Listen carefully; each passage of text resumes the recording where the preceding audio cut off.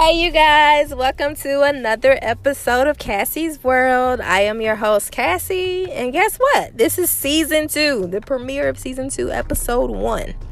So excited. I got a lot done over the break. I hope you guys did work on your goals. Hope you were very productive because I know I was.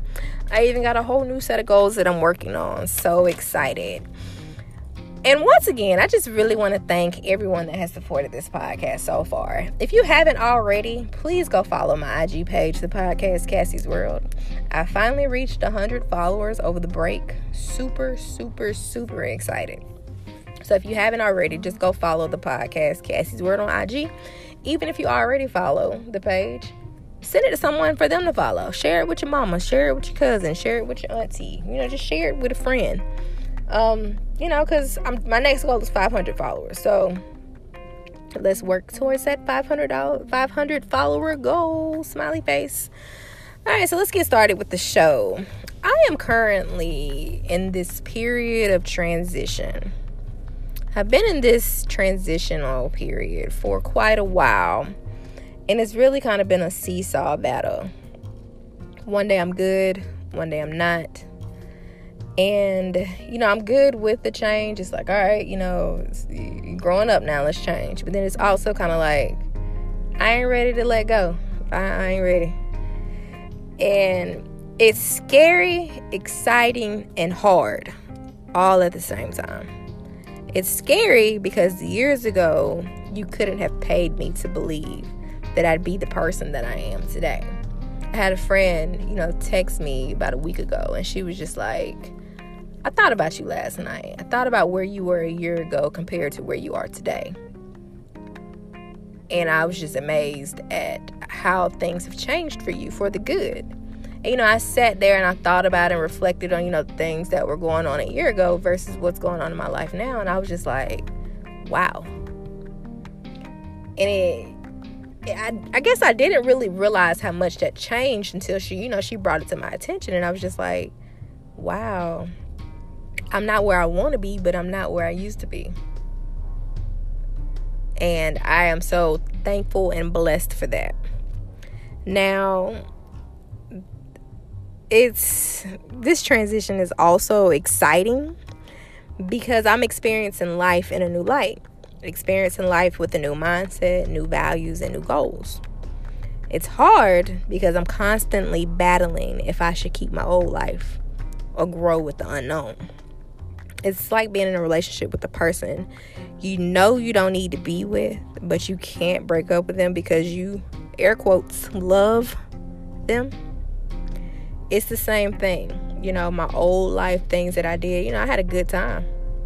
I don't regret anything that I did, but I also know that a lot of my actions and my decisions hindered me from growth. Things that, I used to do, they don't really excite me anymore. And, we often hear people say friendships and relationships end because someone changed. But if you think about it, you're really supposed to change. You aren't supposed to be the same person you were 2 to 4 years ago. And everyone isn't going to want you to be a better person. Everyone isn't going to be supportive of your growth. If you find yourself on a journey that makes you a better person and those around you aren't supportive, then maybe you should cut ties with them. I've been asked several times, why am I acting like this now? Why don't you do this anymore? And, I sometimes find myself wanting to come up with like this really deep, thought-provoking answer. But I can't. It's just a matter of I want to be a better me. And to be a better me, I can't do that anymore. I can't act like that. But, it's just crazy that, people look at it like, oh, you changing. Damn, we can't be friends no more. When really there's nothing wrong with changing. And if you lose people along the way of becoming a better person, then maybe, it wasn't meant for y'all to be friends. Everybody can't come with you. And most importantly about this, don't let negative comments or negative energy distract you from your growth. Don't let nobody throw up things that you've done in the past as a reason why you shouldn't want better for yourself. Or make you feel like you don't deserve better because of what mistakes you've made in the past. I had somebody say something on us, like, you know how people say, like, in a hating, dry, joking type of way, like, oh, you all in church, huh? Yeah, I am. So, you know, you ain't married and you got all these kids. Hee hee ha ha. Okay, and that don't mean because I had kids out of wedlock that I don't deserve a husband. That doesn't mean because I live in sin that I can't go to church. You're working on being a better person. So if you got people around you making comments and giving you negative vibes, and you need to cut them off. They don't need to go with you. You know, I understand, you know, letting go is hard, but holding on is harder, especially when what you're holding on to serves you no purpose.